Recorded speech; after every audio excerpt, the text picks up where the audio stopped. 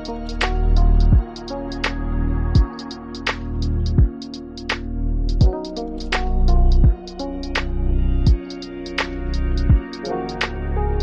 everybody back to the Clear Out Podcast with your host, Matt Brooks. This podcast is brought to you by Blue Wire Podcasts. I am joined by Lucas Kaplan of a whole bunch of bylines. Nets Republic, Nets Daily, Roll Call Sports. You can find him on Twitter at Lucas_Kaplan. That's spelled Kaplan. Lucas is honestly like one of my 2-3 favorite. I will expand it. I don't want to hurt any feelings, but people making Nets content. I read everything he writes. I listen to every podcast appearance that he has, or everything that I can find, everything that he shares. So I'm just a big fan of his work. We go back and forth a lot about the things that I think we're both very interested in, which is I hope more people are getting interested in that stuff as well. The real nitty gritty details. But first, Lucas, first off, thank you for joining me. How you doing this evening? We're recording Tuesday night. So how's your Tuesday going? It's going great. I'm in Seattle and it's, raining. So I'm just chilling inside, watching some basketball. I appreciate that unnecessarily kind intro, but it's all mutual. And therefore, I'm pretty happy to be on the pod, man. First off, what game do you got on? I was just watching. What was I just watching? I was just watching Hawks Wizards from a couple nights ago. Let's hope me saying this on a podcast forces me to actually write it. But hopefully, I got something on Cam Reddish coming out soon. That's a player I've been watching just because is he the most fake traded player in the NBA this year? Contenders, fans of contenders want him. Fans of rebuilding teams want him. I feel like I just have to know what it's about. I've seen his effective field goal percentage off pull-ups and catch and shoots like 7 different times. It might just be the same person that I'm following. That might be A. Kelly or somebody like that who's on Hawks Twitter. But yeah, I've seen his stats everywhere, so I'm excited to see that. And also it'll be good too because we've got the Hawks coming up tomorrow on Wednesday, which is like the first game I've probably been excited for since the Heat game. I mean, respects to the Pacers and Pistons, but this one I'm a little bit excited to watch. Yeah, no Cade kind of killed that Pistons game for me. Everything killed it. There was just a lot of Josh Jackson going on. It was interesting. I thought we were gonna get a big Kelly Olynyk game too. I felt like just knowing the Nets, Kelly Olynyk was gonna pop off for like 28 or something like that, but we didn't get that. So let's get into what the topic of today's discussion is. We're gonna talk about 3 observations that we've had, really, I guess, in this early season period of time, and then we're going to go over 3 things that we be watching for going forward. So what's the first thing that you've noticed so far? Well, it's the first thing that I think everybody else has noticed so far, which is just James Harden has not looked like the same James Harden. And, it's a little boring because, it's not exactly a unique observation, but the reason that I think a lot of people thought, the Nets could still win the East without Kyrie, this and that obviously hinges on James Harden being, a debatable best offensive player in the world, caliber of player. And obviously he hasn't been that so far. Recently, there's been signs. For me, it's like as long as you see somewhat of a level of progress and improvement each game, then I don't think there's anything to be worried about. If it starts stagnating, that's when I think you get worried. But to me, there's been marginal improvements each game. And, until he shows that that's going to stop, I think Nets fans can breathe, somewhat easy. Yeah, I've been pretty vocal that I'm watching just the amount of burst that he's showing out the gates. Now, granted, like there are certain counters that he can have to supplement for a lack of burst. Like the play that comes up to me and something I just included in an article that I desperately need to edit right now is this. He had a play against Detroit. I think he had one against the Pacers also where he was stonewalled by Kelly Olynyk, which was not great. Granted, there's like a defender helping over in the paint because the Nets have no spacing, which is another issue I'm sure we're going to get into right now. But he steps back and he hits a mid-range shot. So I guess that falls into something I'm watching for going ahead is like what counters he builds. But I think overall, I still am watching the burst his drives, even though he's been shooting really well, I think he's like 8 for 13 or something like that, 8 for 15 maybe on his last 2 games from three. He's actually seen his drives decrease, which is odd. I looked it up. Was basically at 11 for most of the year, and he's been at like 8 drives per game in his last 2 games. So I'm curious to see if that's just noise and just random sample stuff. It probably is, because I'm looking at like 2 game samples, but it is something I'm watching just to see how this all balances out, where his offensive flow comes from. Yeah, I think you can break it down into a few categories for him, things you could be looking at. One, obviously, is the counters he builds. For me, I've been a huge proponent of get this all-world passer and, processor in the post. He had a couple possessions so far, which is, more than he's had in his career. He had one like assist to LaMarcus Aldridge on the elbow. Number two, the burst, as you've said. And separate from that, for me, number three, I think is general hesitancy, which is unrelated to burst. There was a play I clipped and posted from the Detroit game where he had the lane, he had the edge, his defender on his hip going downhill off of a pick and roll, I think, off of that Chicago action they run all the time. And he just picked the ball up a step outside the paint. And it wasn't a lack of burst, it wasn't him, oh, I can't create any space. It looked to me just like a very conscious decision. I'm going to abort this drive early. And it ended up being a turnover. So I think it is a mix of mindset and, physical limitations. So I think with Harden, there's a number of different things you can look at. It's not just one, sort of ailment. Yeah. And that could be a positive thing. If he improves one of those things, then he gets a lot better. But it could also be, the pessimist's view is that he has a few things to improve. So he might not get back to that level we saw last year. So he's just one of the more interesting players so far this year in terms of how different he looks just over 5 months ago. So it's just really interesting to see. And he's a guy I think a lot of people are going to be watching very closely for that reason. This feels like a crossroads in his career, kind of. Like, I feel like we're going to see a lot of things by the end of the year that we kind of like, maybe it's the the posting up, which you've been hitting on even before preseason. Maybe it is those little mid-range looks. Can we finally get him to take, the step back 15 to 18 footer? Maybe those are the things that we see a lot more by the end of the year. And actually, like, that really makes him like a true 3-level guy. Which is weird. It feels like it's a diss to say that he's not like 3-level, but in a lot of ways, like, he's all drives or step backs. And what he's doing is he's working off defenders' expectations with the threat of that step back or that burst to get to the rim. And if he's limited in one of those things and he only has 2 options, well, then he's going to be pretty step back heavy. But if he has a third counter, whether it's the posting up, taking a guy down to the post or passing out and getting down to the post or just at the mid-range stuff, then that is optionally, like, it gives him more things that he can do on the floor. Yeah, I love that point. It does feel like a huge crossroads year for him. We're starting to get in. I mean, this is, the back third of his career, and he's not going to be the same player if he wants to remain, an all-world offensive talent. So whether, it's the posting up that a lot of offensive initiators have incorporated to their games as they get older, whether it's the mid-range, I mean, this could be definitely the year we look at his Hall of Fame speech or whatever as a divergent path. His jump shot, I think he should be a good mid-range scorer because he doesn't really explode off the ground in his jump shots. He's used to taking the step backs. I mean, the one he hit against Kelly Olynyk, you'd think he was Chris Middleton. It's mind-boggling that when he chooses to do it, it looks so natural. Right. And yet he never does.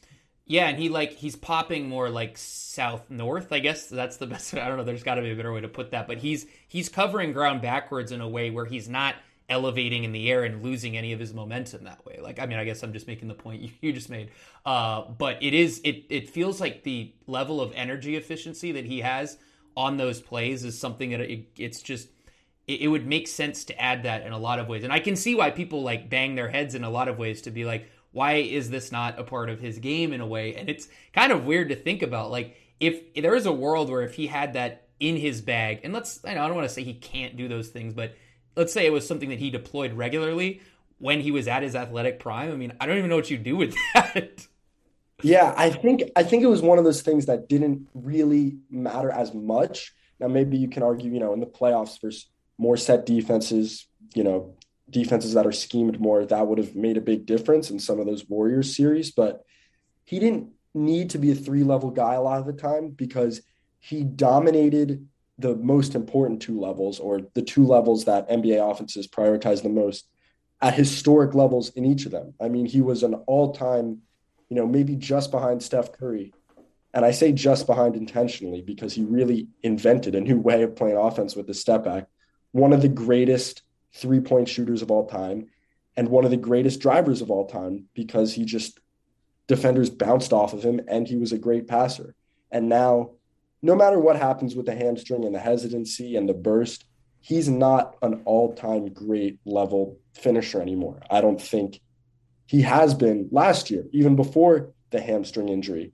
I mean, there were valid whispers last year of, hey, this is not the same Harden that we saw in 2018, 2019. He's lost a little bit of a step. And that was a very natural thing. I mean, he has a bunch of minutes on his body and he's 32. Yep. It wasn't as drastic as it is now, but it feels like the injury and whatever's going on now has only forced up or sped up what's a very natural thing to happen to guys, his age and his mileage. Well, I think the other thing is like, and this gets into my observation, is like he also just the weapons that he has around him this year are much more limiting for what he does. So the spacing, there's a couple thing. His pick and roll options are limited right now. I mean, I think the best we've seen of anything so far is, LaMarcus's little pick and roll, I guess, to like 18 feet out. Like, that's their best play out of the pick and roll right now. And it's because he's shooting, I think I looked it up today, he's made, I think he scored 14 points on 10 pick and pop possessions. LaMarcus has. That's the 100th percentile. That's what they're living off of right now. Like, that's their best play. And then that doesn't even get into their spacing otherwise, which is, I don't know. There's certain plays where they have, in the corners, maybe they have one of Joe Harris or Patty Mills there, but then it's like Javon Carter in the other corner or Blake Griffin.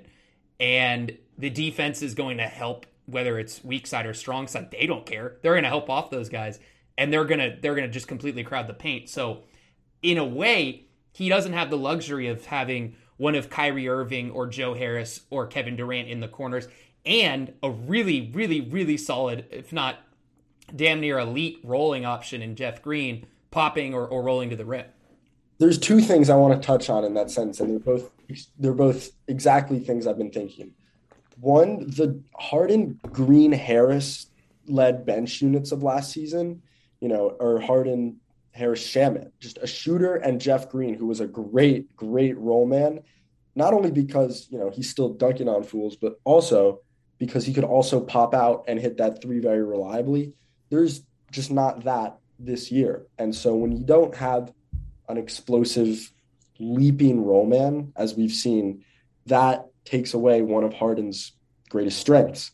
And secondly, without Kyrie, not only does the shooting and the spacing options around him get worse, but there's no sort of creator who can get the ball from the perimeter to the rim. And I've said that on the podcast that I've done so far, but Kyrie, probably even more so than Harden and KD, is their best, most forceful, most athletic guy who can take the ball in his hands from 25 feet out to the rim.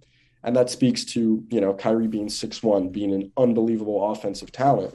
But it makes Harden's lack of getting to the rim and lack of burst all the more apparent and obvious when you're watching games. There were times last year, especially early on, when he was being really passive and not putting a lot of pressure on the rim. And it wasn't as big of an issue because you had Kyrie having the best offensive season of his career and getting to the rim often. So there's just a lot of compounding factors, whether it's him, whether it's roster construction. I think in sum, if you had to characterize what we were saying about Harden, is it's not just one thing. Agreed.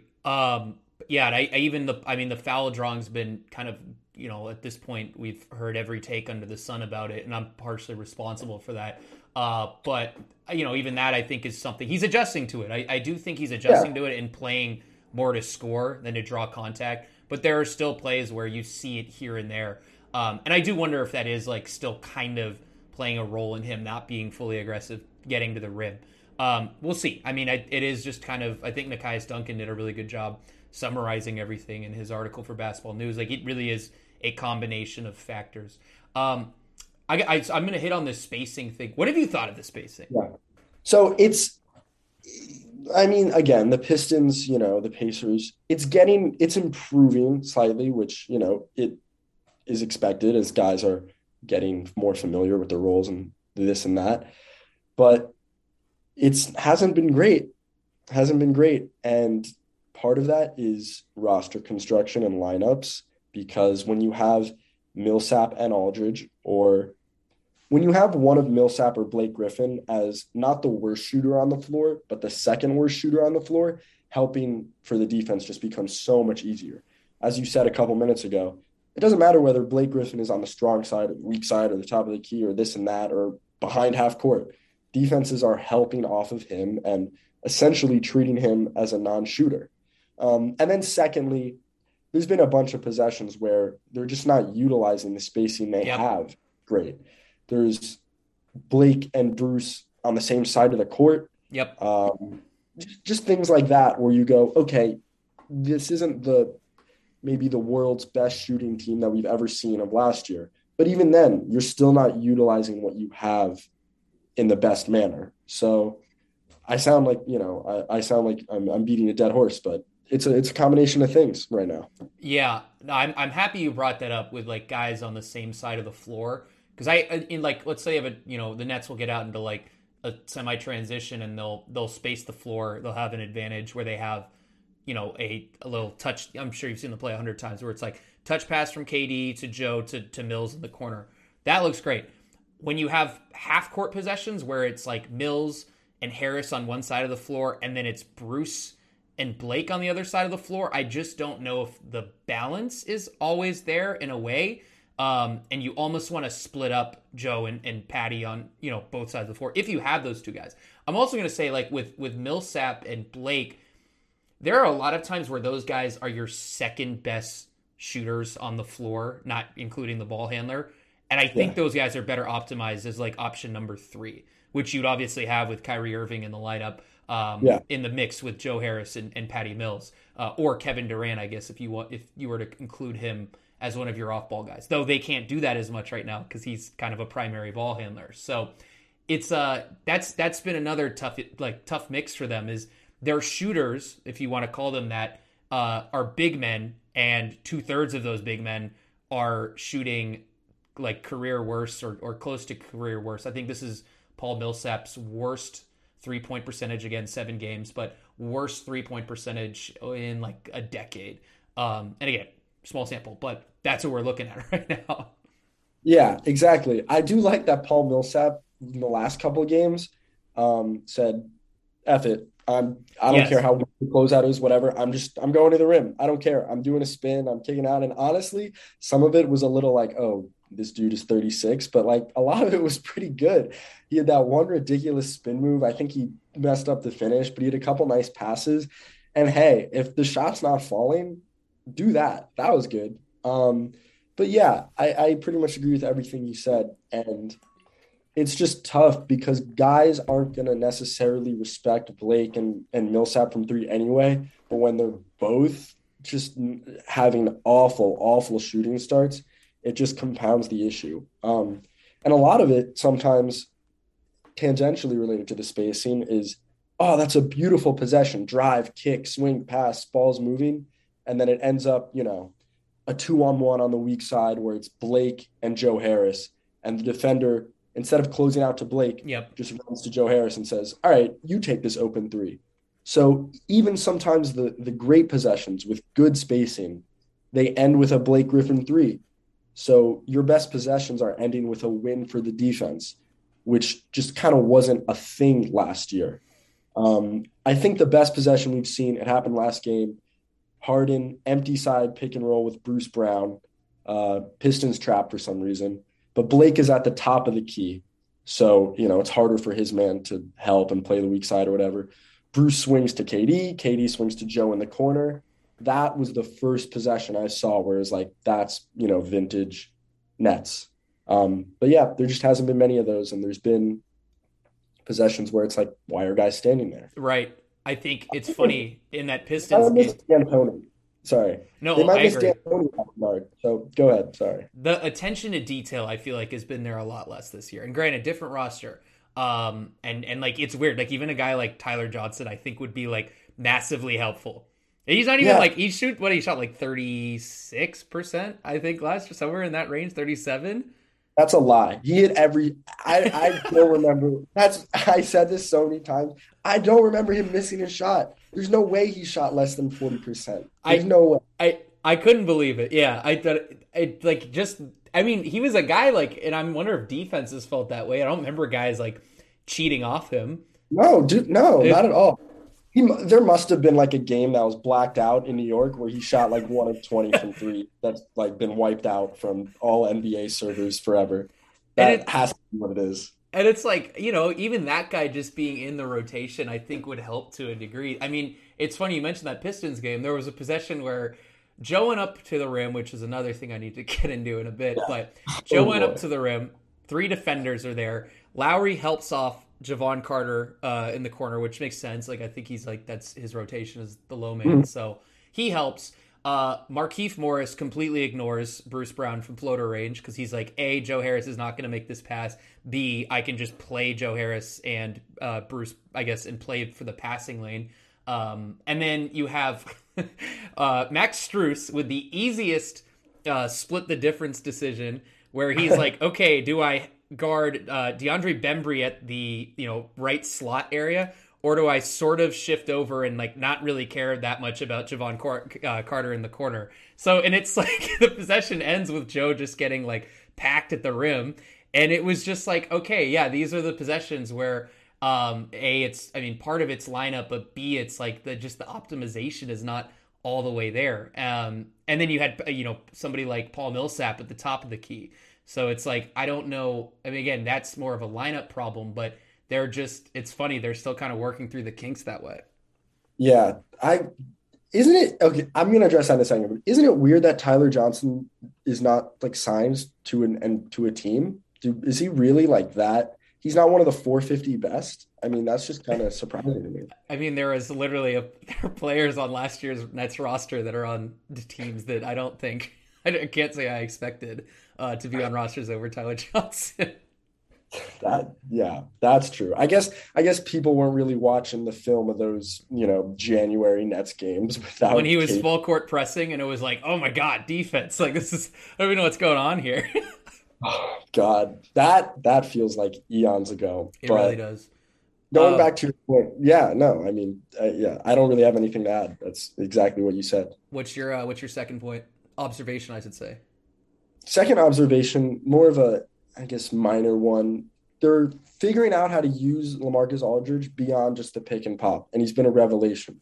I tweeted this as well, but they figured out how to use him as a role man a little bit, and I didn't really anticipate that happening, but there were a few possessions in the Heat. I actually think it was a Pistons game where if a net gets doubled at the top of the key, LaMarcus is their best short roll guy right now. And not because he's making plays out of it, like you'd expect maybe a Blake Griffin to do, but because he rolls with his back to the basket, which, you're taught not to do. You want to run kind of parallel and see both and be able to go up for a lob. But he doesn't have to worry about that. No one's throwing him lobs. He's not finishing over anybody. So his rolls sort of turn into these pseudo post-ups where he catches it with not a lot of momentum towards the basket, but that ends up helping him because he can set his feet and flow into a little 8-foot, floater, mid-range jump shot, combination, or a little hook shot.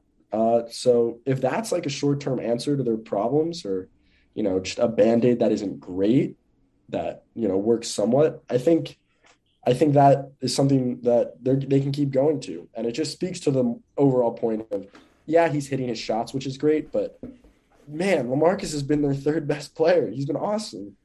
Yeah, I completely agree. It's funny. Like I also just like the idea of he kind of buys you time if you want to Yeah. pair, if you want to try to, because like they're starting to experiment with lineups without either of Durant and Harden on the floor, which I think is good. I'm in the camp of like do not burden Kevin Durant with whatever 35 30 pick and roll reps a game. There's just no like. I mean, I get it. It's going to keep you afloat, but it's also like he's kind of like he's the Ferrari in the garage. Like you don't want to wear down the Ferrari in a game against the Indiana Pacers in your first 6 games with making him handle and generally just have to run the offense. I mean, we kind of saw what that looks like against Milwaukee, where that's a big burden for him to take on and kind of make plays from there. So I like that. I like that they can just dump it down to him and say, hey, like we're gonna make plays from there. Now, granted, I'd love to see him.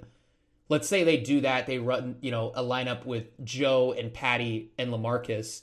I want Yeah. to see Patty with LaMarcus all the time because they just have like this Spurs mind meld and just make magic. It's like the one guy that I think Patty's looked pretty good in the pick and roll with, and just generally making plays for the offense. But I also want to see it because if they're going to dump the ball down to LaMarcus, maybe you pair him with somebody like Joe Harris and you can run split cuts on the opposite side of the Yeah. floor. Or you could even have Durant on the floor and do something like that as well. Like, I want them to experiment with that stuff and not just say, hey, LaMarcus, run the offense. Here's Bruce Brown, DeAndre Bembry, Javon Carter, and like, good luck, man. Like, they got away with it last game, but I mean, you know? Yeah, that those lineups where it's LaMarcus and then, the Motley crew work decent. There are some innings they can eat, particularly against maybe poor teams. And on defense, it works because you can play him and drop, and all those guys are just ferocious getting around screens and bothering ball handlers. But on offense, yeah, it's a little bit too much on his plate. I would like to see him as somewhat of a post hub, screening for Patty Mills or whatever, and getting down to the block. Because even if you look at the numbers over a long period of time, and it's like, yeah, LaMarcus looks good posting up, but his points per possession are only this much because he's taking a bunch of 12-foot fadeaways. It doesn't really matter because if he's switched on to somebody that is less than 6'7", guys are going to show aggressive help on him. Like every time he gets somewhat of a mismatch down on the post, it's at least 1.5 guys in help, and I say half because the guy's not, completely doubling, but he's really shaded over. So it's like Right. a pseudo double team. That is a great, you tweeted this term, that's a great innings eater on offense because even if he's not taking the shot, it opens you up to run those split cuts, for guys like Patty and Joe. And then you have Bruce Brown maybe or Bembry at the same time as a part of those lineups who's cutting down the middle, who knows how to fill those spots. So I didn't think I'd be saying this 7, 8 games into the season or whatever, but LaMarcus has played great on offense and maybe even deserves a bigger role. That's been one of the most fascinating storylines of the season so far.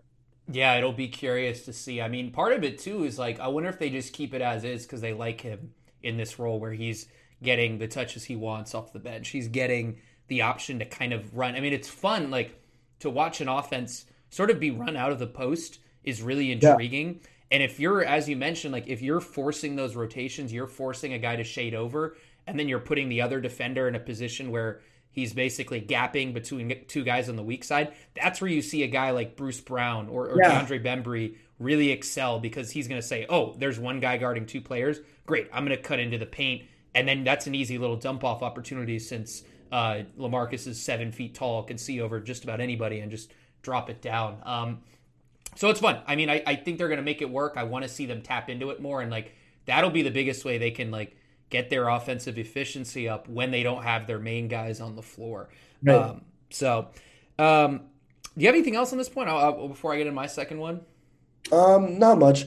I will say if Blake Griffin cut on the weak side and, operated in 2-on-1s like Bruce Brown does, we might not be talking about the spacing as much because Bruce, even though Blake maybe over the long run has been a better 3-point shooter than Bruce Brown. That might change this year.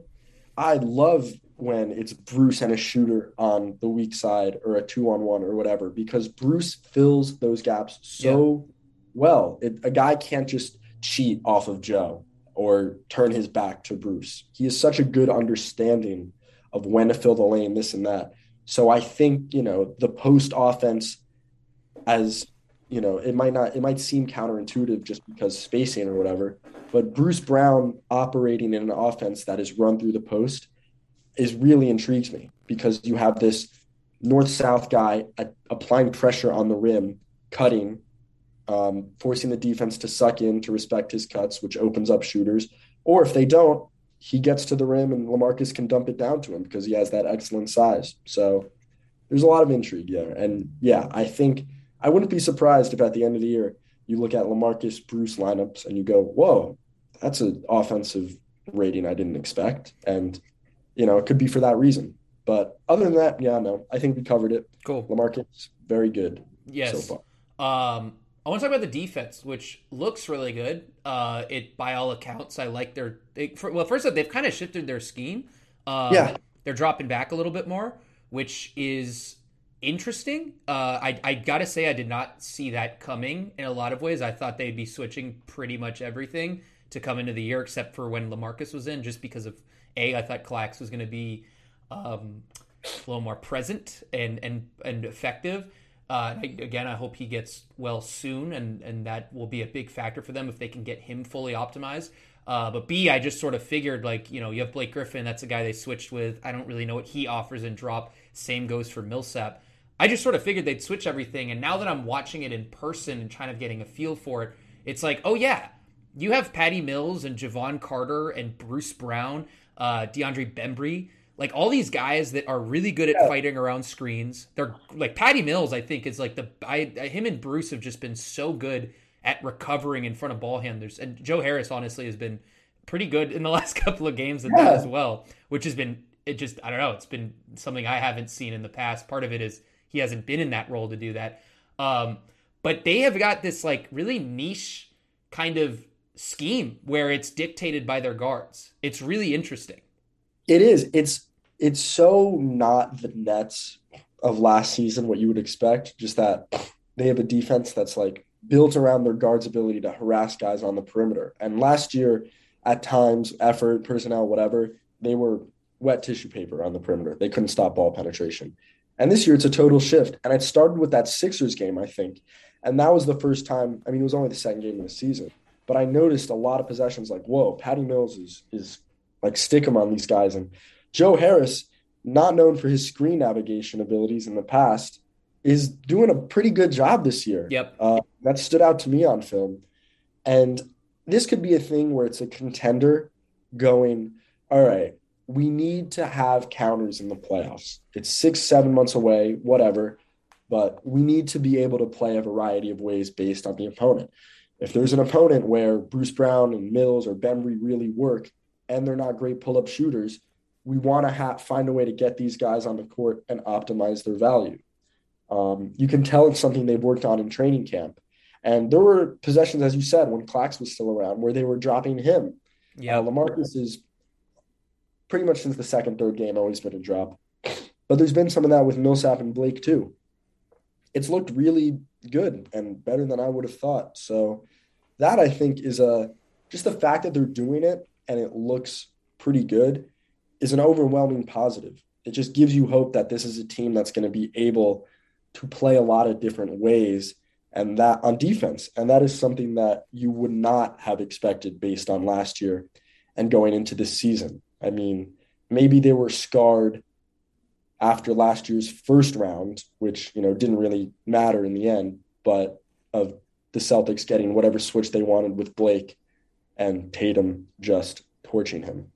Maybe they thought, if we play a better team with an even better score than Tatum in the playoffs this year, we can't just soft switch everything and say, all right, have your pick. I'm going to argue it was the second series. I thought they were dropping with Blake, and it just was not something they looked familiar with. and in a way, like it was like, all right, we're gonna drop. And the first couple games it worked. By the end of it, it's like Giannis has got this figured out. Middleton's getting guys on his hip, and he's basically getting any shot he wants. So I wonder if that was the series, because I feel like a lot of their moves this offseason kind of reflect that series. You know, you bring in James Johnson, you bring in Millsap. It's like, okay, you know, there was a piece, I think, on 538. I think it was Jared Dubin, I think, who did that one, talking about like the guys that have performed the best against Giannis. And it was all these guys that the Nets have brought in.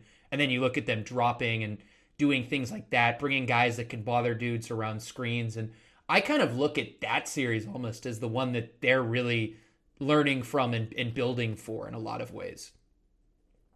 Yes, they definitely view Milwaukee, I think, if you look at it from the lens of their offseason moves, as we have to build this roster geared towards that. And even maybe the Bembry signing, the Carter, whatever, was just a way to let's get more athletic on the perimeter. You know, they got Drew and even Pat Connaughton and DiVincenzo and now Grayson Allen flying around the perimeter, making rotations. All four of those guys are just athletes on the perimeter and play really well in defensive space.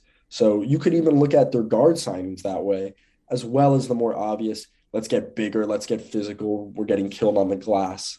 So I think that's a good point. It definitely could be the second series. And it's not just that they dropped against Milwaukee, obviously. It's that they want to be able to do it better. Yeah.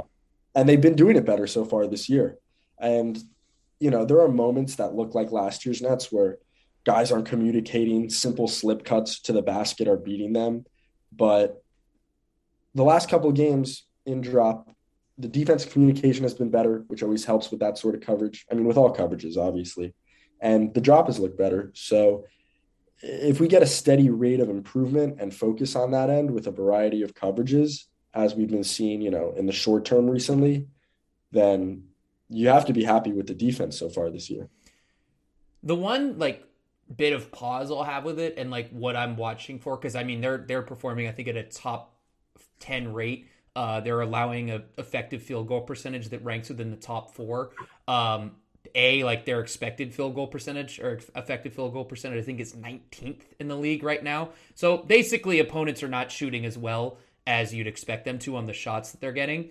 So I'm watching it for that reason, but I'm also watching it for the simple fact that like most of the time you see teams that are running drop, it's because they have a guy, let's say like, I mean, Rudy Gobert is like the typical one. So we'll pick that. It's because they're funneling opponents toward this like all world shot blocker. The Nets don't have that right now. And I mean, it's going to really depend on like what happens with Nicholas Claxton, how quickly he can get acclimated to A, playing, and B, using, you know, being deployed in this new scheme.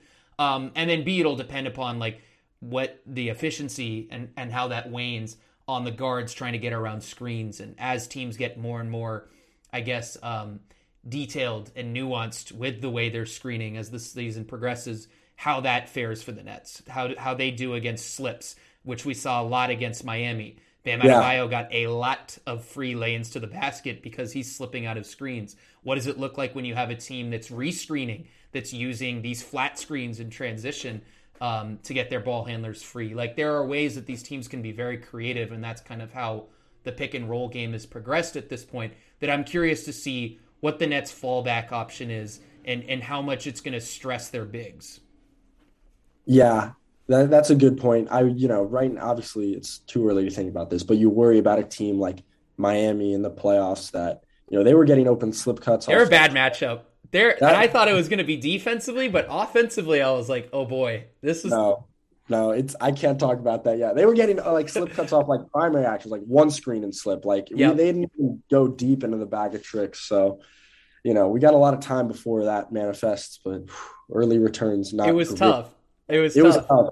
And they were missing it. Like the first half, the Nets defense was bad. That I think the Miami game is largely, or it's responsible in a big way for that gap between, you know, actual EFG or 19th rank in that category.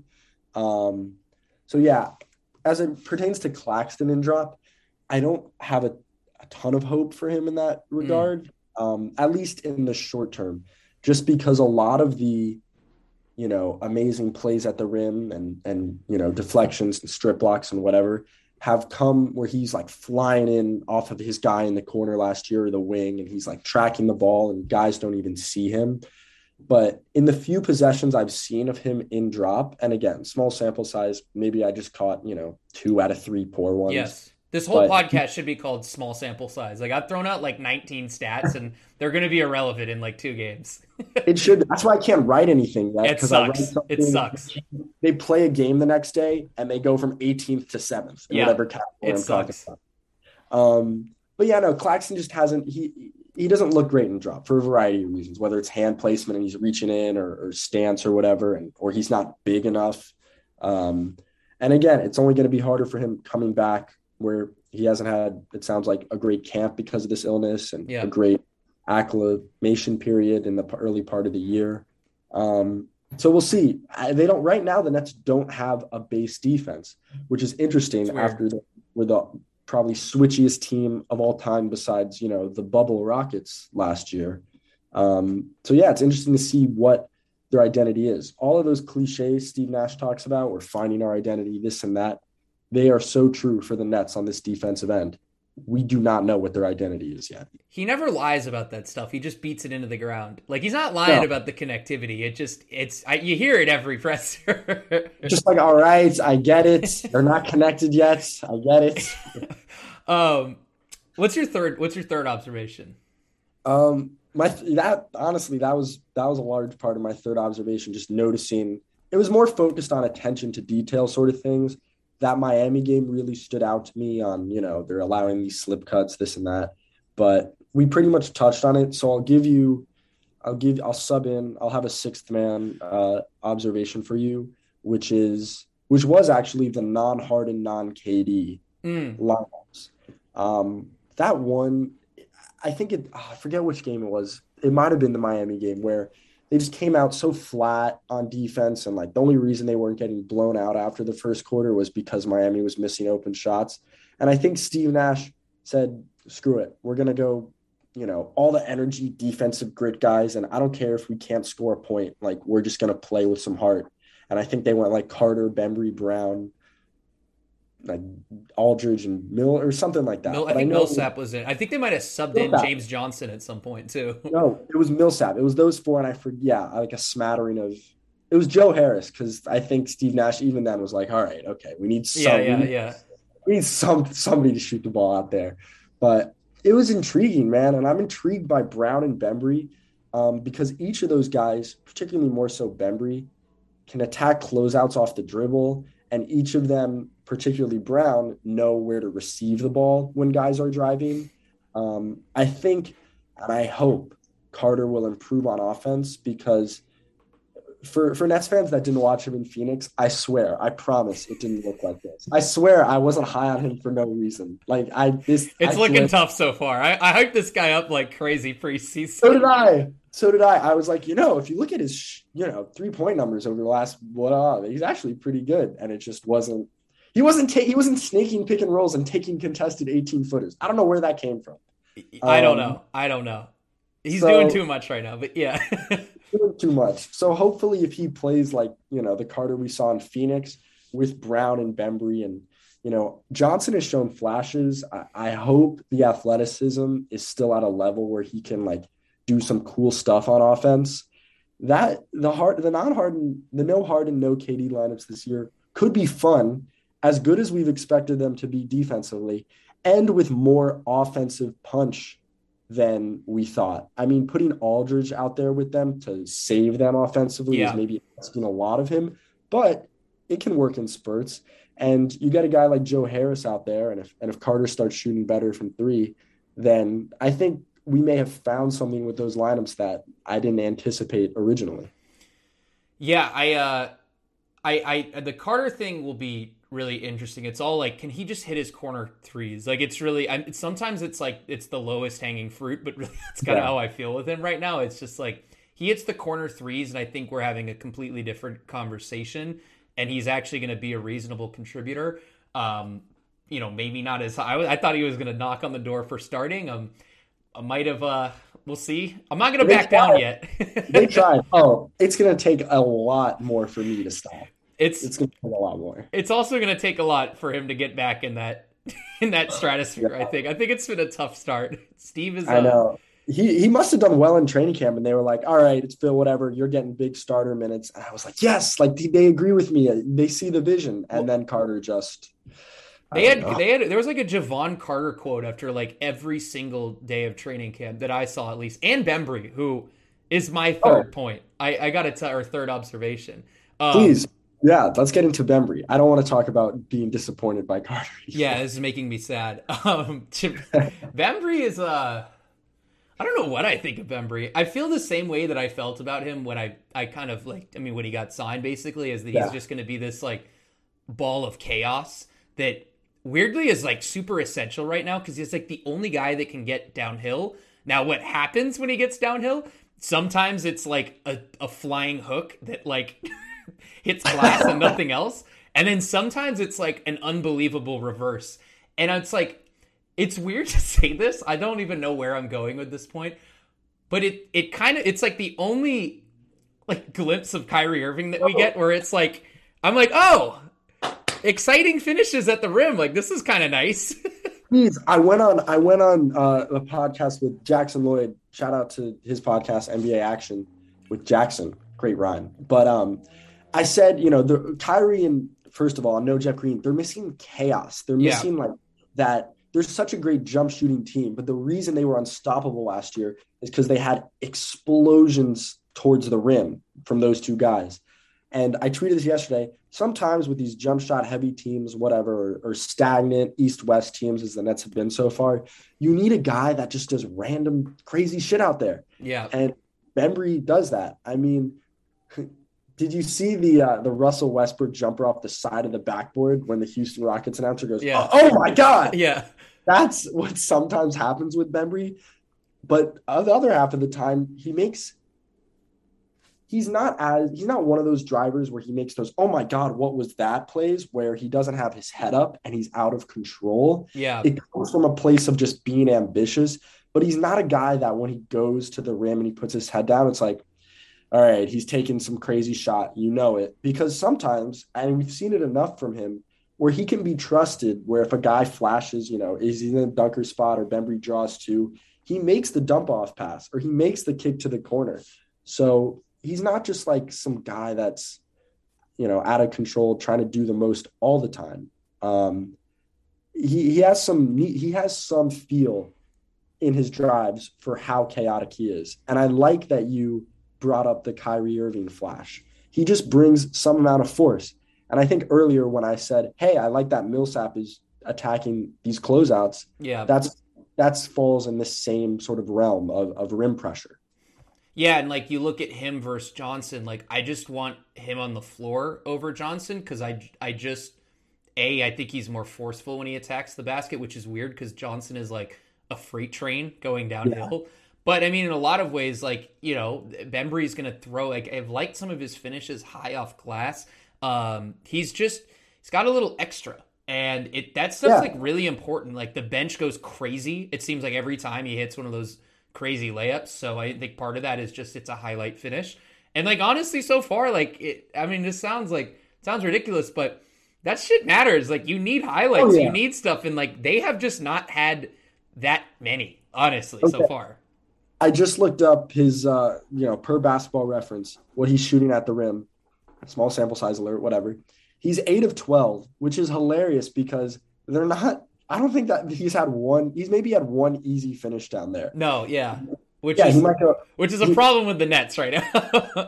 that is a big problem with it. All of my problems with their offense just go back to lack of Spacing. rim pressure Yep. and spacing, Yep. which is ultimately affect. Yeah, they're not getting easy shots at the rim. And sure, Bembry might go 0 for his next 5 at the rim, but he, is finishing well, and he's finishing, through traffic, and he's bringing that energy. He's just bringing that grit, this chaos, this Tasmanian devil type of character on the court that, as you said, ignites the bench and just ignites offense into them. And I think sometimes the team can take on the personality of the way they play. When there's a lot of stagnation in East-West offense, and we saw it last year too, that can lead to just overall stagnation. I don't know how to characterize it. Just Yeah. just a sense of moping, just a sense of there's not a lot of life. And when you have a guy doing all this dynamic stuff, even if it doesn't always end well, everybody just their spirits just get lifted and there's more of a sense of purpose. And right now, just because of his role, the guys who guard him, his greater ball handling ability than James Johnson, he's more capable of injecting that life because Johnson is really only doing that when he's a roll man or in the 1 in 10 chance that a guy closes out way too hard on James Johnson, Yep. where you see some of those poster dunks from his past. But Bembry's more reliable as an energy, as that sort of guy right now. I agree with that. His layups have they haven't replaced Brown's floaters, but I do feel like Brown's floaters are a lot harder to get to. And this, like, because again, it's like the spacing is just tough. There's like always 2 to 3 guys planted in the paint. But he's like, a dude that can hit crazy shots over no matter who's there is just valuable. It's the same thing with Kyrie. I don't know. I don't even know how to describe it. Especially in the bench units that he's playing with. I mean, a lot of times I think in the NBA and the analysis community, whatever we are, we love to look at the big sample sizes and look at all the stats and create profiles of a guy. But if you're out there for 5 minutes and you're out there for 15 offensive possessions, if that, maybe like 12, if you hit 2 of those shots, that's a huge swing point in a game where you need to survive the bench minutes. His value is not categorized by the long-term stats. And if he's willing to go to the rim and be adventurous, if he makes a good play or two, that's all you need to swing a game. And I think so far he's done that, above and beyond, to be honest. Yeah, I'd be curious to see how much they play him. Also, he's like a total pest on the other end, like a deflections magnet. I don't remember the last time the Nets had a guy like that. He's like picking off inbound passes and just doing like stuff you don't see the Nets do. He's just the net. Yeah, the Nets don't have a lot of rim protection, this and that, so they need to create just sort of disruption. It's chaos again. It's chaos, man. They just have a guy that does a lot of crazy stuff out there, which they have not had over the last year and a half. I mean, the closest they've had is Bruce Brown, but even his sort of chaotic moments are more classically chaotic, like, oh, he set a hard screen, or oh, he's getting into this guy in the ball. Bembry is playing a different sport sometimes in a good way. It'd probably be Rhodey is the last guy that they have, and like that's not always a good thing with Rhodey. Rhodey's was like, it was more like, what does this guy know what he's doing? Yeah. Whereas Bembry's like, oh man, I can't believe he has the balls to try it, but he clearly intentionally did that. Whereas Rhodey would like fall backwards into crazy stuff. Yeah, dude, Rhodey and Musa just at the same time was like such a such a time. What a period, and that was such a weird season that year before KD played. Because you knew you were just waiting, Yeah, and the team was just weird too. It was like Theo Pinson and Musa and Rhodey, and you're just like, what is? And then Chioza at the very end, like it was just an interesting year. I mean, the Chioza point was like the most fun part of that season. I felt like, whoa, David Nwaba disrespect. See, but it just every time I say Nwaba, it just gets sad. I think of the Spurs game, and like that's unfortunately what I think of. You can ask my dad. We were watching that game at home, and like my mom was getting back from work. I think it was like on my winter break, so I was home, and Nwaba went down, and my dad knew how much I just loved watching him play. And my mom gets home, and I'm just like this on the couch or whatever. And my mom tries to tell me something about what I need to do, and I'm just not hearing it. My dad's like, hey, just give him a minute. David Nwaba just got hurt. Yeah. And the gravity of the situation was understood. He was like the one guy that like evoked consistent joy. Dinwiddie was really fun at that year as well. But in like the consistent, you kind of know what you were getting from Dinwiddie thing. But it was like, Kyrie went down, Karras went down. It's like, all right, what do we have here? Joe Harris, second option time, like Theo Pinson, Musa bench. God. And it's I can go on and on about these random Nets teams. But first off, how much time do I have you for? I didn't even ask you this. What? Bro, I don't got nothing to do. I just other than watch basketball. All right. Cool. Then we'll get into our things we're watching for, I guess. Unless you want to keep dishing about this team. I can go on about the 2019-2020 Nets forever. I believe me, I those teams are more fun to talk about than the good teams. The one last thing I'll say is that, okay, well, first, Dinwiddie, I was always on the plan on the agenda of this guy's an all-star. You don't have to sit through the lineups when he's out there with Nwaba and Pinson and Musa, and his numbers are just look way worse than they should because Yeah. they're like, hey, Dinwiddie, you got to take like a crazy step back three with 2 seconds left on the shot clock. So that's why when he puts up these huge stat lines, in Washington, I'm not surprised. He was Yeah. so good that year.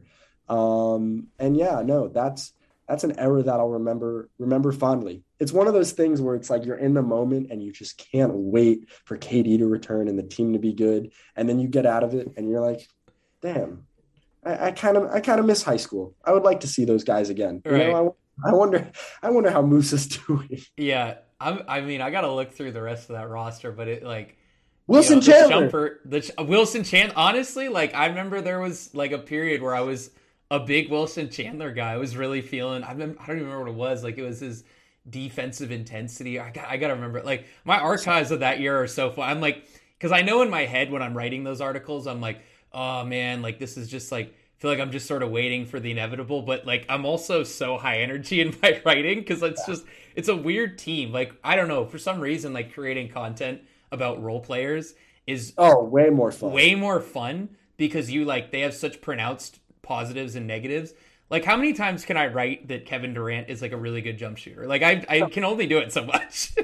No, it's sad. That's why I loved writing the Herb Jones article I just wrote because he's just like this weird, like Yeah. he's just weird and funky. And those guys are the most fun to write about. I do feel bad though for Katie because I mean maybe this isn't our what to watch for section, but oh my God, KD Let's is start there. Yes. start there with this section. He's Is this the unbelievable. best he's ever been? It's I the want to. I think he is. I think so. I don't know though.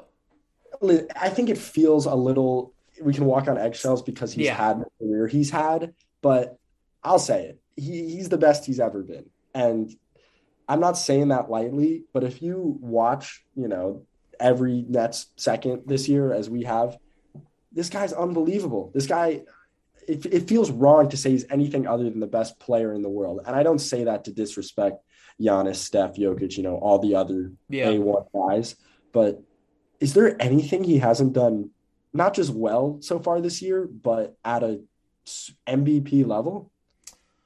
I well, first off, like the shooting just feels like every time he gets. I mean, like I keep coming back to this Pistons game. It was weird when I was clipping that game. I was like, I don't feel like I really had that much from this game yet. I've just referenced it like 30 times on this podcast, so maybe I have. But I thought like they played pretty good defense. Sadiq Bey had a couple of really good reps against him.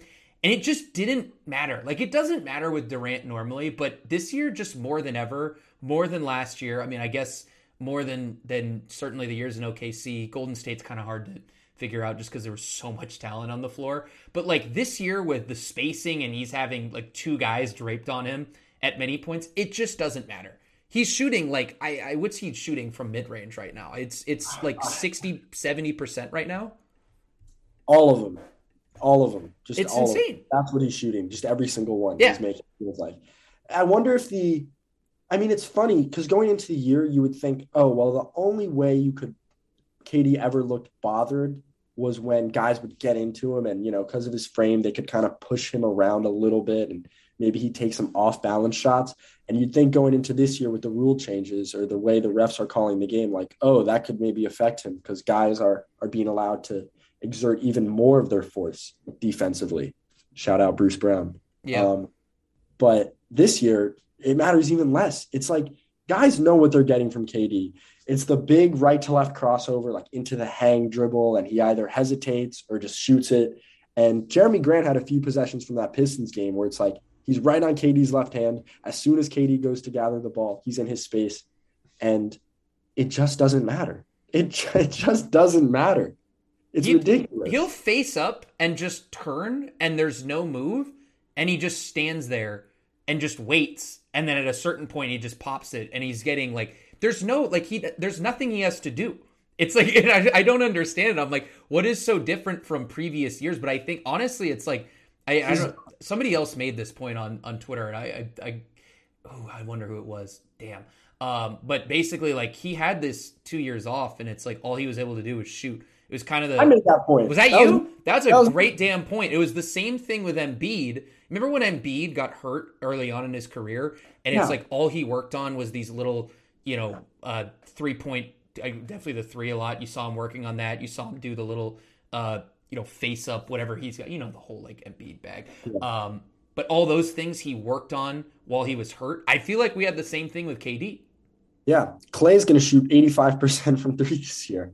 That would be great. Dude, oh my God. Please give us healthy Klay Thompson. Please. That's all I ask. I mean, I even as a non-Nets fan, whatever, like I think the most amount of money I would ever pay to go to a basketball game would be Clay's return, just so I can be there when he hits the first three at in a home game. Right. But yeah, no, that's what it really feels like with KD. He's just another level of jump shooter.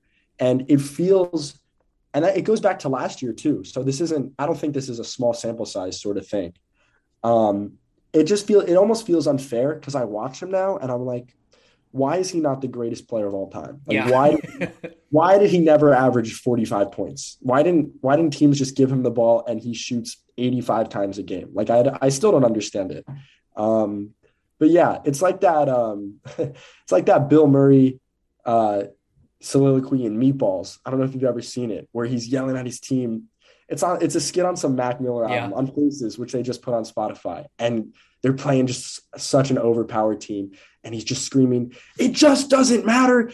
Even if God came down to our side of the field and blessed us, it just doesn't matter. It just doesn't matter." And that's what it feels like when you're guarding KD. It just does not matter what you do. And I don't think it's ever been more true of any offensive player in history. And I'm not saying he's the greatest one ever, but even with, MJ, LeBron, Steph, Gian, whatever, there's counters. Yeah. KD is the most just hope he misses player in history. He has to be. Yeah, maybe you hope that he gets tired. Literally, I mean, that's what it was against the Bucks. And part of that was they was like, all right, we're gonna run the offense through Kevin Durant or Mike James. So I guess we know what we're gonna do. By the way, Mike James, we got to get Mike James back on this team. We got to figure out a way. I think that's another guy they could use a little craziness from Mike James. They could use a little craziness, and they could use another great poster on Twitter. They need another guy who's really online. Right. No KD. No Wilson Chandler, by the way, underrated tweeter. Yep. They need some more guys who are just like really online to complement KD. I can't fault you there. Millsap's online. He's not. He's a more modest tweeter though. But Durant. The other thing with Durant, like I think he's been really good defensively. Like just good, really solid. Cares this year. Making second efforts. There's a play probably from the Pistons game again where I think he closed out to Jeremy Grant. It was a flyby. He kind of overran it, and then he recovered back in and like contested it from behind. And forced Jeremy into like a long two, which he's kind of predicated to take anyways. But still, like he made the shot tough. So those plays are standing out. The plays where he started to do this quite a bit is he'll drive and then he'll kind of hook under the basket and like hook this pass out to the top of the key. And it's like, oh my God, rim pressure, like actually getting all the way to the basket. And it's weird. He's the guy kind of doing that the most. Which in the past, I think, okay, the jump shooting, yes, but that is, if we're being honest, probably the biggest part of KD's game that's standing out this year, just because that was always the issue or the one thing you could knock him for in OKC. And then he didn't really have to be that guy in Golden State.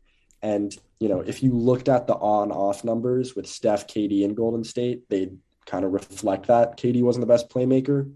But this year, you're seeing that a ton where he drives and then he doesn't just hit, the corner, as you said. He sees the guy rotating down and then makes the extra pass himself to the wing.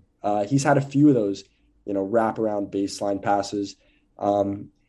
He's just, especially in those early games where Harden was, struggling more, just doing just an all-world offensive force, not only the scoring, where he's been the best isolation player by far this year so far in the NBA, but also the only guy getting downhill, drawing in the defense, and creating those possessions.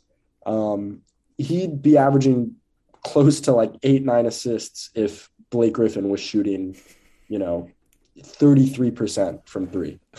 That's the perfect lead-in. I don't think I could have said it better myself with the rant. But the perfect lead-in to my thing I'm watching for. Great Blake Griffin's rotation spot. It's looking funny in the light, I'll tell you that. Look, he doesn't listen to this, right? no, I don't think. Okay. I get it for no. I hope not. I don't think any of these guys care about what I say. No, but let's really hope not right now. Yeah. Part of me just, I mean, maybe it's just me wanting to see Millsap a little bit more. Because I don't mind LaMarcus coming off the bench, though I could see that being a solid option if he's starting. But I do kind of like him playing with his own unit and getting his own touches. That seems to keep him really happy. And I think why we've seen so much productivity is that the offense just sort of gets handed to him for 2-3 minute spans. At a certain point, Blake has to do something. I've liked the defensive intensity. I'll start with the positive. The defensive intensity is picked up because at first, like the first couple of games, he just looked out of it. He looked disengaged, and that's picked up. He's giving second, third efforts on contests. The offense remains a work in progress. He's one of the many guys that's suffering from the spacing issues. When he's, cutting along the baseline, he's met with two guys at the rim a lot. Or he's just not even getting enough elevation to really like get there. But like the 3-point shooting, again, just it kind of boils down to that. Like you can't be 2 for 17 from 3 as a starter. You just can't. No, you can't, and you can't hesitate. It's a tough thing because you can't hesitate. If your role is to space the floor and take the threes when they're open to you, you have to shoot until they take you off the court. Like you have to. I'm taking Kobe's side in the Kobe versus Darren Williams. Would you rather go 0 for 30 or 0 for 9? You have to have the 0 for 30 mindset, right? If you're in that role. And not only has he not been making the shots, but he hasn't had that. Like there's too many times where he passes up an open 3 or takes a dribble first, which you're saying, hey, if you're 2 of 17, maybe that's better, but you can't stall the offense that way. The defensive intensity has gotten better. Thank goodness. He's taken the charges that we know he takes. Again, the rotations have been better. He's giving more effort. So that is keeping him afloat for now in the rotation. The take that I had coming into this year that immediately got, exploded was I said, I think in a Spaces hosted by the boys from the Brooklyn Buzz, was that with no Kyrie, maybe Blake can do something with the bench units because maybe he'll have another offseason of rehab. He looks even better athletically, and he can do some of that Detroit stuff where it's like, damn, this is a guy that can, kind of shoot, but also like play make and read the floor really well and operate as this high post hub. And, maybe that. Like do inverted ball screens and stuff like that. Like, just some of that sort of general, just, variety of the offense and playmaking. And, oh boy, there's been none of that. And like from game one, it looks like there's no reason to even try it. So that's been disappointing too. Yeah. And I almost wonder, like, he's very locked in on being like a glue guy, a roll guy. And it's like, at some point, like here and there, I do want you to try something a little bit crazy because nobody else is doing it. Now I from game one, I'm not sure what did he do in game one? Now I'm curious. The Bucks game was just, I remember looking at the tape from that game and being like, oh my gosh, is he even moving? Like, or anything? Like, what is going on? Offense and defense. And to his, to be fair to him, the stuff that I talked about, the high post hub, inverted ball screens, whatever, they didn't give him a chance to do any of that. Yeah. So a mix of that, but also like, it didn't really look like he had any interest in doing that. At some point, I agree with you. I want him to be like, guys, like, I know it's not in the game plan, whatever, but like, I'm Blake Griffin. You guys respect me. I'm clearly have a high profile on this team. Give me the ball. I'm going to try something. And we haven't seen any of that so far this year. And right. I thought that could be a counter to, hey, they're missing a lot of guys, including Kyrie. But it hasn't been. Yeah. I mean, I don't know. And even like, I don't think they use him as a roller a ton, which like, no, I mean, I guess that makes sense. Like he's not really pressuring the rim at all, but like maybe you get one of those like short roll reads where he's reading to, let's say he's sharing the floor with Nicholas Yeah. Claxton. He's feeding him there because I feel pretty good about him doing that. Yeah. Maybe that better than anybody on the roster. I mean, he's a really good. Here's I guess my big thing right now is like he's a really really good passer, and we just haven't seen it so far this year, which is Right. like bizarre. It's weird. I mean, maybe some of it is because he's parked on the perimeter and then guys don't even close out to him. Yeah, So he doesn't have the opportunity. But we also just haven't seen him, yeah, get the ball and just try to get downhill, try to force something, try to make help defense look at you even so you can make a play. But yeah, that maybe they start to utilize him as a roller, especially if they know teams are trapping up top. yeah, That's the one thing I know he can still do. He's done it. I mean, even in LA, he was a master at those short roll passes to DeAndre Jordan, and yep, he only got better at that in Detroit. Maybe they're just worried about the lack of explosion and he can't finish around the rim anymore. yeah. But I'd at least like to see them try it, try to get him moving in space, try to create some advantage situations for him because he is, probably their second or third, fourth best passer on the roster. It just doesn't make sense right now. I think like his optimization to use him as a stretch big and like exclusively as a stretch big because he's just not stretching the floor. And even if he starts making threes, like defenses aren't going to care. They're just not. Like No, they're not going to like he's got a weird mechanical shot that is just I don't know. Even in the Milwaukee series, like he was given a lot of looks, and last year he had a really good shooting year. And we'll see if that translates. I mean, throughout last year, I just kind of was waiting for the regression to hit, and it just never hit. And I think he's better than what he's showing right now. But yeah, it's at a certain point, it's like maybe it would be better if his role changed. He's coming off the bench and he's allowed to do more weird things. He's allowed to play with somebody like Bruce Brown and do an inverted ball screen or whatever, get in the short roll a little bit. And play with yeah, whoever. I don't know because again, the bench you're allowed to feel. I feel like you're allowed to play a little more free in a way. You don't have to be somebody that comes in and explicitly does certain things well, like you have to be as a starter. Bench, you're allowed to be a little more funky. It's a weird period of the game. yeah. And it feels like this is unfair to him, but it feels like I don't have hopes of him excelling in that role right now, I just don't based either. on the show. But I don't have enough evidence to the contrary. You know what I mean? I don't have examples of him failing to do that. So I'm not super optimistic about that, I'm not going to say, yeah, I don't want to see that because I need, especially in the early season, low stakes, whatever, experimentation. I would like to see him fail at that before I say, no, don't let him do that. Because right now, yeah, what you said, the stretch big thing doesn't work. And even the percentages from last year, which weren't too bad, it didn't really work then. He was just happening to make more of his shots. And that looks more and more like an outlier as it goes on. What do you think? Do you think Millsap would make sense in the starting lineup? Next to Regular Blake. starting lineup. No, So, no Blake. So let's say you interchange Blake and Millsap. so with Joe Harris and who they start? Are they starting Brown? Bruce Brown, Kevin Durant, James Harden. James Harden, Joe Harris. Yeah, I would. I mean, I think Millsap has the most lineup versatility out of all the big guys. I mean, this is another guy where I'm really like, I'm like, yes, play Millsap more. I think he's really good. I think he's doing even more than what he's shown, and I think he's had really good stretches. I think he's incredibly smart, and I think he knows how to play the chameleon role, assess what his team needs, and fill that.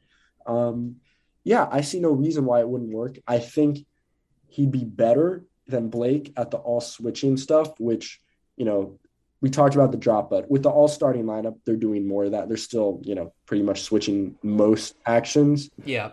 Um, I don't see him as a downgrade from Blake on defense. He's a very smart communicator. And right now, I trust his shot more. And in the film that I've seen, defenses respect his shot more. Maybe it's because it looks cleaner, and maybe everybody on an NBA court is just like a ball don't stop subscriber and just subscribes to the aesthetics. I'm like, oh, this guy looks like he can shoot, how we Yeah. do in the park. But they close out on him, and he looks – I never thought I would say this about Paul Millsap versus Blake Griffin, but he looks more spry attacking those agree. closeouts and just doing – that's a crazy sentence right there, especially to like 16-year-old me. But he's just better going downhill right now. And he injects more of that chaos as we've come to term it. So I would like to see Millsap in the starting lineup for no other reason than right now he's playing better basketball than Blake Griffin. And it's not even like, oh, I think he fits better with this, this, and this, or I think he complements this guy better. Right now, I think Millsap is just playing better. Yeah. So therefore, I would like to see him in the starting lineup. And I have no sort of fit worries that I wouldn't have with Blake. I mean, even in like his peak versus Blake's peak, he was more of like a role playing Yeah. skill set, you know? So in that way, like he's accustomed to filling gaps in a way that Blake was really good last year, but I think a large part of that was he just made his threes. And like and in that way he was able to create off that. And then from there it's like with playing with, you know, somebody like Jeff Green or whoever they have on the floor, he has a little more free room to explode for those dunks. That famous dunk against where he dunked, I guess, over Giannis in the playoffs. That one is just they were 5 out. Like really, that was kind of what happened. 5 out, and guys did close out more to him last year because he was taking shots. Like again, he wasn't really the best floor spacer in the playoffs. Guys were, you know, kind of ignoring him, but there were still a few possessions where it's like, oh, that was a convincing pump fake, and now he's driving in the lane and, you know, finishing or dunking. Yeah. There's none of that this year. What's your second observation? We're gonna hit like dunker spot length of this podcast here. Shout out dunker spot. My second observation would be that, I mean, we touched on it a little bit, but I'm still not giving up on Javon Carter. I just really think the guy that we saw in Phoenix when, you know, all those niche articles were being written like, hey, Javon Carter's been pretty good and he's doing good with this bench unit and this and that. I think there's room. That sort of player would really help this team.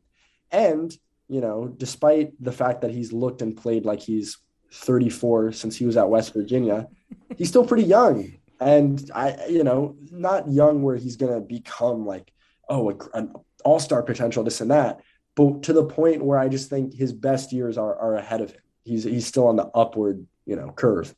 And again, we touched on it. We haven't seen that yet, but a guy that's a nice secondary playmaker. The film I've seen, he's not a great passer when he's pounding the ball for a long time and he has to make the reads, but like when the ball gets swung to him or even it's a second side action or he's attacking a closeout, he makes nice reads based on what I've seen. And over the past 2 years, which is including obviously a lot of time with no fans in buildings, which I think we can all sort of start to agree that really, really mattered across the NBA. Yep. He shot 39.5% from three over the last 2 years. A lot of that is obviously stand still, catch and shoot, but I don't care about the off the dribble threes or the movement threes. You know, all that. I think that's all the Nets need right now. So I'm curious to see if his early season play, what happens with him in the rotation going forward. He's been very, very good on defense as expected, which has helped the Nets, as you've said, with their guard dominant defense, if that makes sense.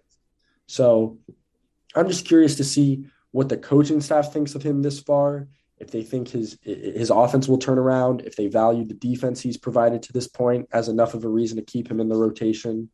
So yeah, that is my second point, Javon Carter. What have you thought of his defense?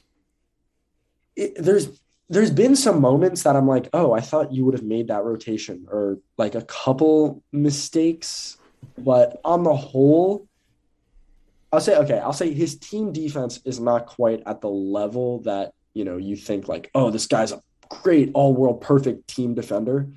But I've personally been pretty impressed with the on-ball stuff, the getting over screens, harassing guys.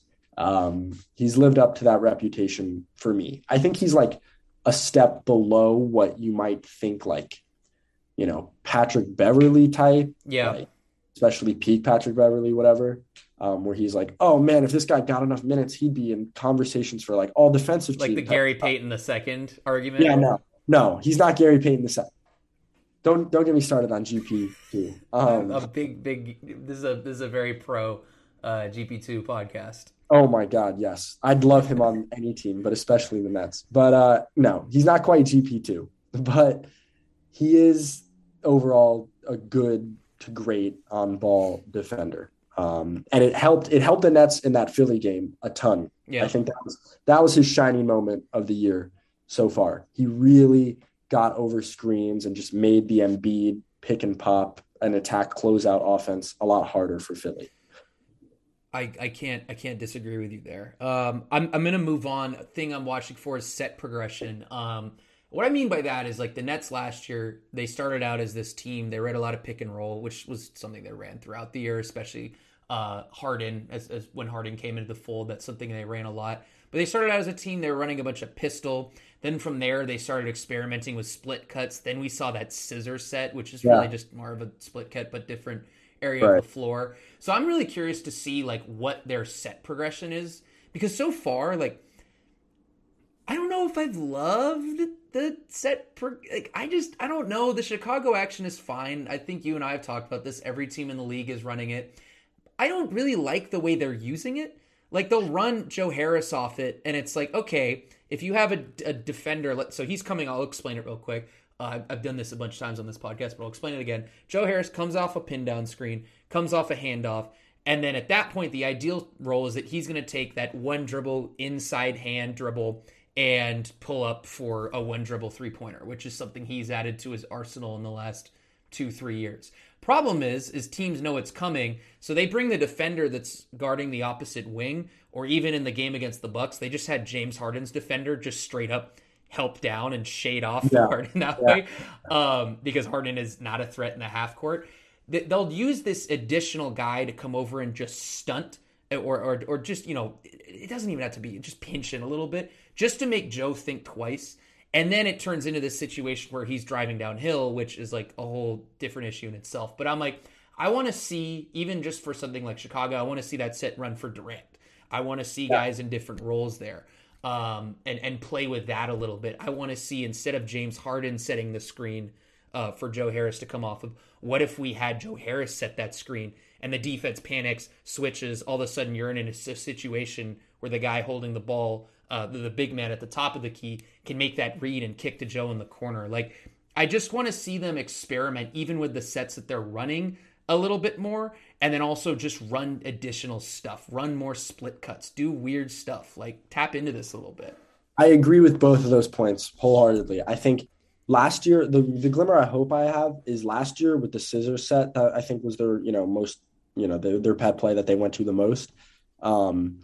We eventually started seeing different personnel occupy the spots. Like, it took a few games. It took a while after the Harden trade, but by the end of the year, they had a lot of different guys, up to like Landry Shamet occupying different spots in there, or KD with the ball, or whatever the case may be. So there lies some hope for like, okay, maybe, they're just establishing this base set, getting their main guys comfortable. And then as the year goes on, we'll see different sorts of guys, different personnel in the Chicago action, which has undoubtedly replaced scissors as like their go-to so far this year. I do agree. I feel like scissors actions last year were like really fun, and I didn't see that a ton across the league. Whereas Chicago is I think it feels like every team runs all the time, right? It's every play in every game I watch. I'm like, I don't know how many times I can provide analysis on this set. It's not. I think to this point, my mom knows what Chicago action is, which is ridiculous. So yeah, hopefully we start to see different, I think Patty Mills would be good in that action just because he's really good, like in the James Harden role where he hands the ball off. And then if his defender helps on the roll, so the roll defender can pressure Joe Harris at the top of the key, Patty Mills is great at like shifting up, floating into space, getting ready for a quick catch and shoot three-pointer. KD, as you said. So yeah, I would like to see more creativity in their sets, different types of stuff, as well as different personnel, because I think we've seen when they run their pet stuff with just different guys in it, teams are less prepared for it. An example of this I've seen is they've started having Joe Harris ghost or flare off ball screens for KD. The whole league knows the playbook on, Joe Harris sets the screen for Harden and then gets off of it and gets to the three-point line, and it still works sometimes. He still gets open looks just because it's a great play. But now when he sets the screen or ghosts it for KD, teams are just less prepared for it, and he gets open looks that way. Um, but yeah, the last thing I'll say about that is that it puts a little too much when Joe Harris is the guy coming off of it. It places too much responsibility on his shoulders. Like Yeah. if he sees anything other than an obvious read or a clear lane to the basket, if he gets to make like multifaceted decisions where the guy on the next wing is helping over or, the pass is two reads away, it's not good. It's not good. Yeah. You want to simplify it for Joe Harris. You don't want to force him to control the fate of the possession, if that makes sense. I mean, he just doesn't have any like secondary reads a lot of the time, which is like fine. Like it's this Joe Harris. I feel like I'm going back to like the 2019, 2020 Nets again, where I'm like, wait, why am I observing Joe Harris as like a secondary ball handler? Like, why am I sitting here like trying to analyze this and break this down? So it's like, it's kind of, I mean, it's a tough thing, and like, yeah, you want him to like develop certain counters, but at a certain point, he's a specialist. Like he is He good is at what what he he is. is. Yeah. Yeah. Think about how far he's come from 2016. I mean, there's only so much you can ask a guy to add to his Right. game. You'd top lock him and it would be like, oh, possession's done. Nope, there's nothing. He has nothing to no come back to that. And the progress he made from like age 25 to age 20 or whatever, like Yeah. between the third and like the fourth and seventh seasons of his career was amazing. Like he is what he is at this point, which is a Yeah. very good, valuable player. But I'm not expecting him to develop counters or be a secondary guy. Like it is what it is. I'm pretty curious though. I will say, like on the set progression thing, I think part of it, like the idea of them running so much handoff action, is that they just don't really have rollers. Like there was a play where I think they ran double drag for Harden, and it was with Patty Mills and LaMarcus, and both of them popped, and it's just sort of like, okay, well, this possession's done, and it's like. That's such, I can't explain why that sentence is so fucking funny. It's for those of you that don't know, you're supposed to have one roll and one pop. All right. Like that's the ideal thing. So if you're having two guys go to the same spot, you're just not pressuring a defense at all. There's like no defensive confusion, I guess, in a way. And like a lot of teams, there's like a bunch of different ways that you can switch that set, but you're kind of making it easy on the defense now.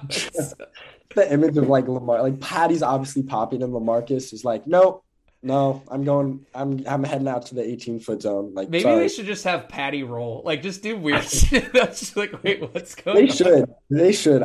God, I would love for. Do you think Patty Mills can dunk? Like I know like I think he can. It might be a little offensive, but like I can't imagine him dunking the ball.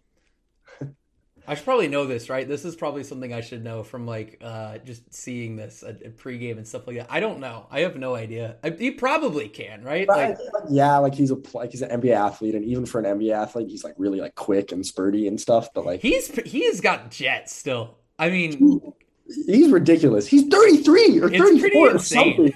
Like I honestly like the defense with him this year. I've just been like. I did a big scouting report on him, and I was kind of like, yeah, I think he can like grade out like average. Like he's not going to be a liability.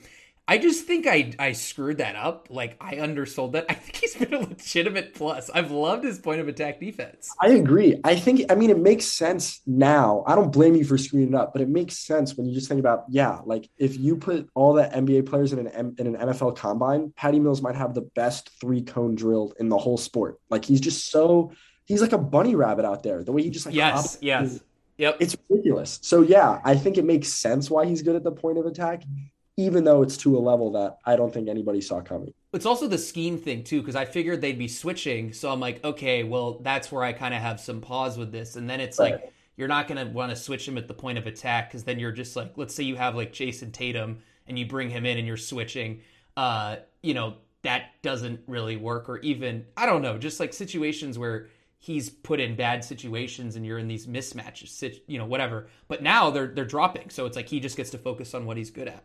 He is the number one player in the NBA, like relative to skill level, where if you were playing pickup, it's like, I'm not guarding this guy. Like Yeah.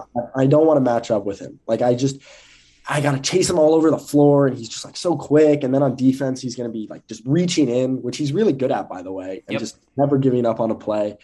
I think he's my vote for like relative to how good they are, and he's a good player. the guy I would least want to play in the NBA.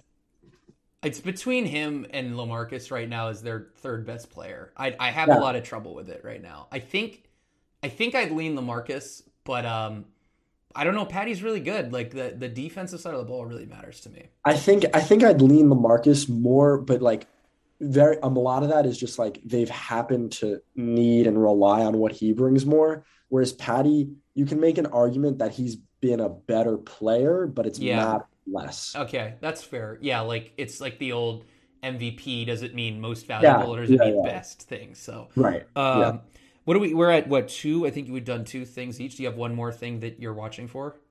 I don't think I have anything that we haven't like focused on yet. I'll say Joe Harris. I guess like Okay. what's the next? We've touched on a little bit when he goes down. When he puts his head down, goes to the rim. Um, it ends up being. Yeah, let's be honest. Like if he gets run off the line, it's like he decides then and there. Okay, I'm going to drive at the rim, and there's no secondary decision making. So I'm curious. Like, what is that? Does that last? Does that remain? I want to see him take like the 12-foot jump shot a little bit more.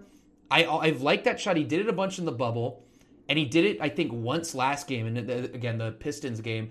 He had a pretty good game, and like I felt like that shot kind of got him going. It was really early in the game. I don't know. I want him to take that shot a little more.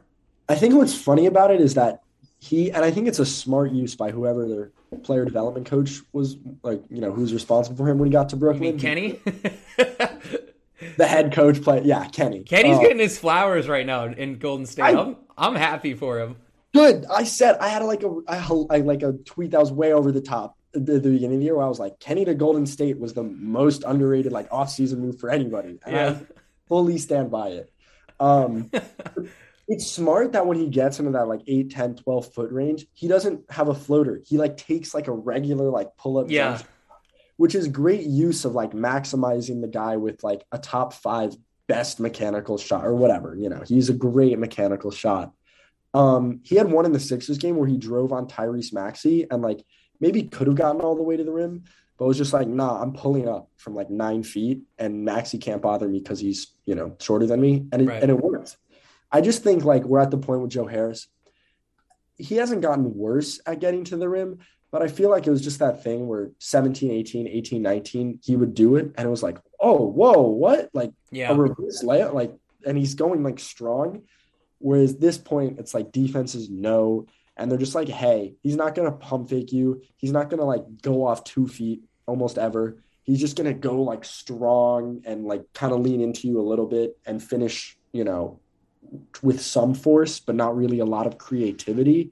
Whereas guys now just expect it. So I Right. do think that's a good point with he can incorporate the mid range and add some variety to his drives.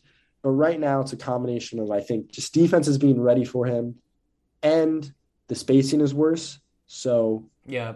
a higher percentage of his drives are into multiple defenders, which means a higher percentage of his drives are ending with him having to make a decision that isn't obvious, which Yeah. has never been his strength. Yeah. I don't know. I'm watching Joe. I think we're due some sort of regression. And it felt like last game could have been a big pivotal moment for him, just in terms of kind of getting over the hump. And I'm just curious to see what he adds next. I feel like we've hit everything here. I don't know if there's anything else you got on the Nets right now. There's not. I have a question. Do you No. buy the Joe Harris is like going through it mentally right now as a result of that Bucks series?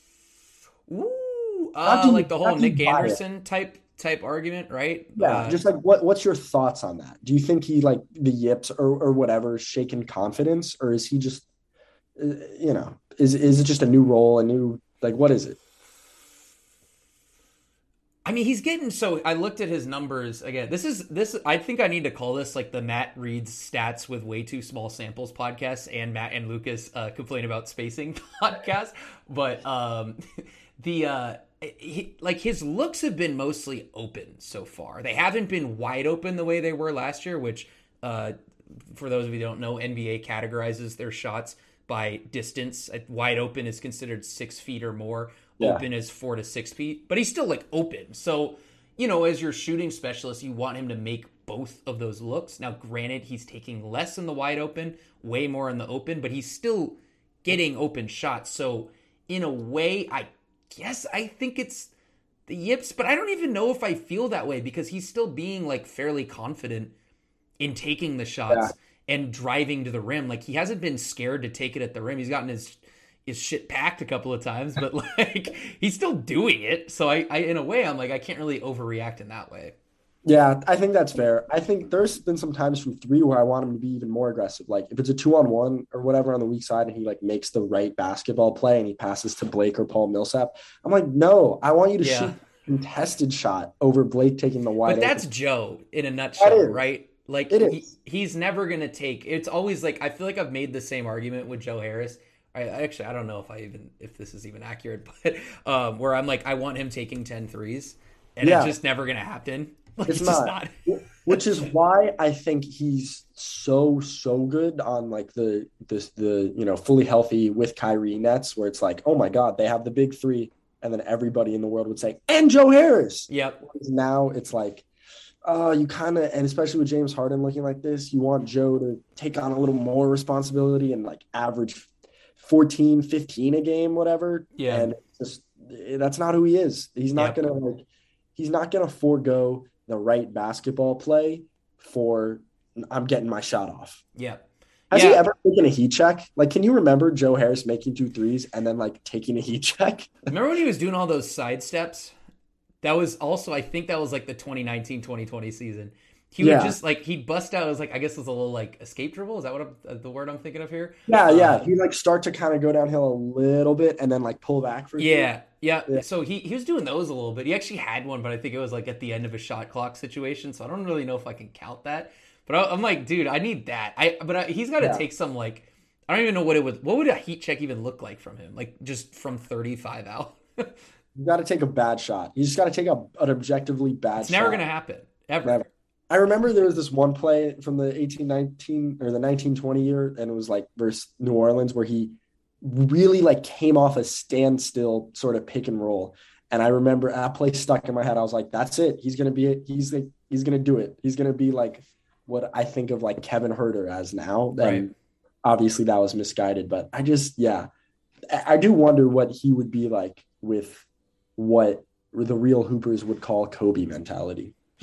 Yeah, I mean, that's why they have Patty though. Like Patty's gonna do audacious stuff. Like he's gonna come out and hit crazy shots. I'll tell you what, I don't know if there's been a more succinct Nets podcast this year. This is good. I think we hit on everything. Yeah, you can. The next time you pod, you can just do it in like February or something. Yeah, right. I know. I think we hit on everything. Anything else you want to touch on? No, don't ask me that, please. Cool. All right, we'll get this going. I need to edit an article. So, where can we all find you? What do you got coming out? Well, as I said, I think I said while we were recording, but I've been looking at a lot of Cam Reddish, most fake traded player in NBA history. So that should be on Roll Call Sports Network coming out. And by the time this podcast is out, please pray for me that I write this tonight.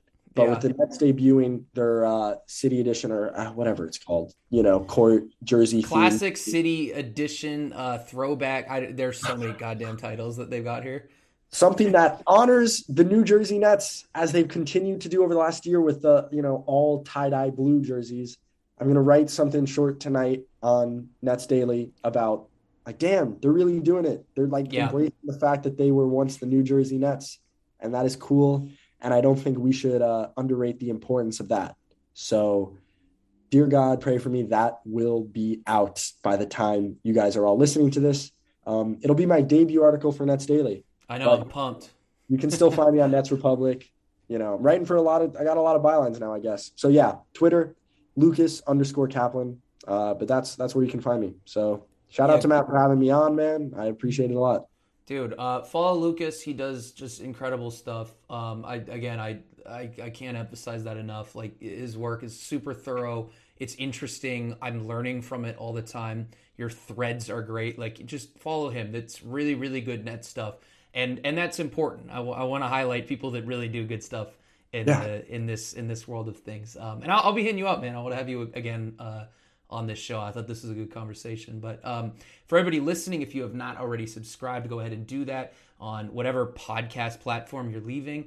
or you're listening to this, and give me a 5-star rating. This is a good pod, so think we've earned it here. A 5-star rating. But yeah, that's pretty much everything I got. Thank you, Lucas, for joining me, and I will see you guys soon. Peace.